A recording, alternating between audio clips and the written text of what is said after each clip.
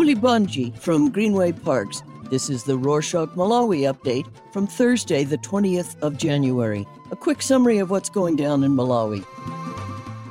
On Friday, the 14th, the Ministry of Health released a fraud alert via its Facebook page. They are informing the public that they are not giving any monetary support for COVID-19 through any means. According to the statement, fraudsters have been sending text messages telling people that they have received financial assistance due to COVID-19 from the Ministry of Health and giving telephone numbers to their victims to call and claim their money. The fraudsters would then demand a down payment from their victims, which they claimed would enable them to send the COVID-19 monetary support. The Ministry of Health is urging anyone who receives such a message to report it to the police and their mobile phone service operators. Furthermore, network providers are requested to block these numbers and work with the security agencies to investigate and bring these fraudsters to book. There have been mixed reactions over the duty-free week, which the government announced would run from Sunday the 23rd to Saturday the 29th this month. The duty-free week is one of the campaign promises that was made by the Tonse Alliance ahead of the June 2020 presidential election. It allows its benefactors to import goods without paying for import duty, import excise, and import value-added tax. However, processing fees remain payable. According to the 2022 Customs and Excise regulations, people will be allowed to import goods worth a maximum of $3,000. Commenting on the development, the chief executive officer of the Institute of Chartered Accountants in Malawi said that the duty-free week had been ill-timed because people are still financially recovering from the festive season. Bechani Chereni, an economist from the Malawi University of Business and Applied Sciences, differs and believes the week has been placed strategically as it would avoid panic buying and possible implementational hurdles. The upcoming duty-free week is supposedly the first one of the year, since the government promised there would be more in 2022. There are concerns amongst some cotton farmers in Chikwawa and Nsanje districts that there will be a low output of cotton this year after heavy floods swept away their crop. The president of the Cotton Farmers Association highlighted that 6 extension planting areas have been affected by the floods. He explained that it would be difficult for farmers to replant their crop as the recommended cotton seeds are quite expensive and thus inaccessible to most. Their association has since requested assistance from the government. In response to this, the Secretary of Agriculture acknowledged the situation and said the government was assessing the damage to help them decide what kind of assistance they could provide to help alleviate the issue. Cotton is one of the country's most lucrative cash crops. It ranks as position 4 as the country's foreign exchange earner after tobacco, tea, and sugar. The Loans Board has announced a 3-month amnesty for all former students of the University of Malawi. The loan defaulters have been urged to settle their loans. If they fail to do this in 3 months, the Loans Board will implement a name and shame strategy where they publish names of loan defaulters in the press. The board's chief executive officer confirmed the development, adding that they will seek the help of the media and general public to help spread their message. There is a social media war happening between British Broadcasting Corporation, BBC Africa, and Malawians.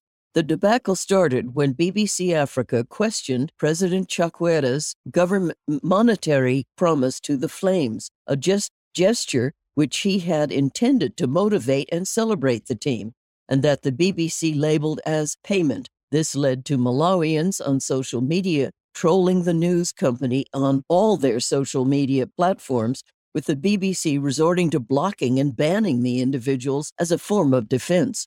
In a late-night post on Wednesday the 19th, the director of communications at the State House, Sean Campondeni, celebrated the trolling of the BBC Africa page by Malawian Facebook users who have basically camped on it, saying the BBC is unintelligent and uncultured. Currently, there is a petition circulating on social media demanding an apology from BBC Africa for poor reporting. There was a frenzy in Malawian streets on Friday the 14th as Malawi had a 2-1 victory over Zimbabwe at the Africa Cup of Nations, or AFCON. Malawi did not start off with the right foot as the Flames squad lost to Guinea in the first match of the tournament. Maybe that's the reason why people were so happy with the recent victory. Cheers could be heard in the wee hours of the night, and many Malawians took to social media to share their celebratory and congratulatory messages. The striker, Frank Gambandinho Mahongo, scored both goals, which also handed Malawi their second AFCON victory. The first one was in 2010 when the Flames beat Algeria 3-0. Gambandinho was later named man of the match. Some companies offered congratulatory gifts to the Flames squad, a gesture that was applauded by the locals. On Tuesday the 18th, the Flames drew 0-0 with the Senegal team. The results from the game have given them higher chances of qualification to the next round, depending on the results from other groups and teams that they are yet to play. This time around, the spotlight is on the Flames goalie, Charles Tom, who was awarded man of the match in the encounter. Malawians are a very proud bunch, with the majority of them saying that the Flames displayed resilience and played as a unit. Although they did not score in this particular game, many say that they still consider the Flames winners. After their goalless draw with Senegal on Tuesday the 18th, Malawi's fate was in Comoros Islands' hands. Fortunately, the team gained a win over Ghana, and the Flames earned a spot in the 16 teams that will compete for the AFCON Cup. Their qualification also follows results from matches between Egypt and Sudan and Nigeria and Guinea-Bissau. This means that the Flames will line up against Group C winners, Morocco. We wish the Flames all the best in their next game. The celebrations of the victory against Zimbabwe carried all the way to the long weekend, courtesy of John Chilembwe's Day, which is commemorated on the 15th of January. It is a national holiday that celebrates and honors the life of John Chilembwe, who was a freedom fighter who led the uprising that earned Malawi its freedom from colonial rule. Another key figure who was honored on Saturday, the 15th, is actor and playwright Frank Patani Mwase, who died of COVID-19 last year. A memorial church service was held in Blantyre and was later followed by the reenactment of a play called The Divorce that Mwase wrote. The play was part of a show that was held at Blantyre Sports Club. Apart from enjoying Patani Mwase's piece, the audience had time to sample some of the productions during his time with Wakumbata Ensemble Theater and other programs, as well as jazz music, which was dear to the late creative. Dancehall artist Eli Njuchi, the mobile service provider TNM, have terminated their contract. The artist will no longer be the brand's ambassador. The artist manager, Prince Chikwewa, confirmed the news on Tuesday the 18th and attributed it to unfulfilled contractual agreements in the first year of the 3-year deal. He said that the termination of the contract with TNM does not signal any prospective deal with another organization and that he would continue in his other ambassador roles.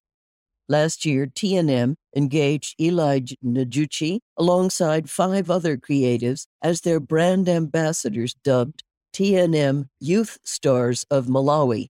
During the unveiling of the ambassadors, TNM Chief Executive Officer said the engagement of the creatives was a way of promoting local talent and Malawian culture. That's it for this week. Thanks for joining us. We don't want to put ads in these updates, so tell your friends about us and avoid commercials that you already have to bear in other podcasts. Let us know your thoughts and ideas by emailing us at podcast@rorschach.com. Patani Bueno.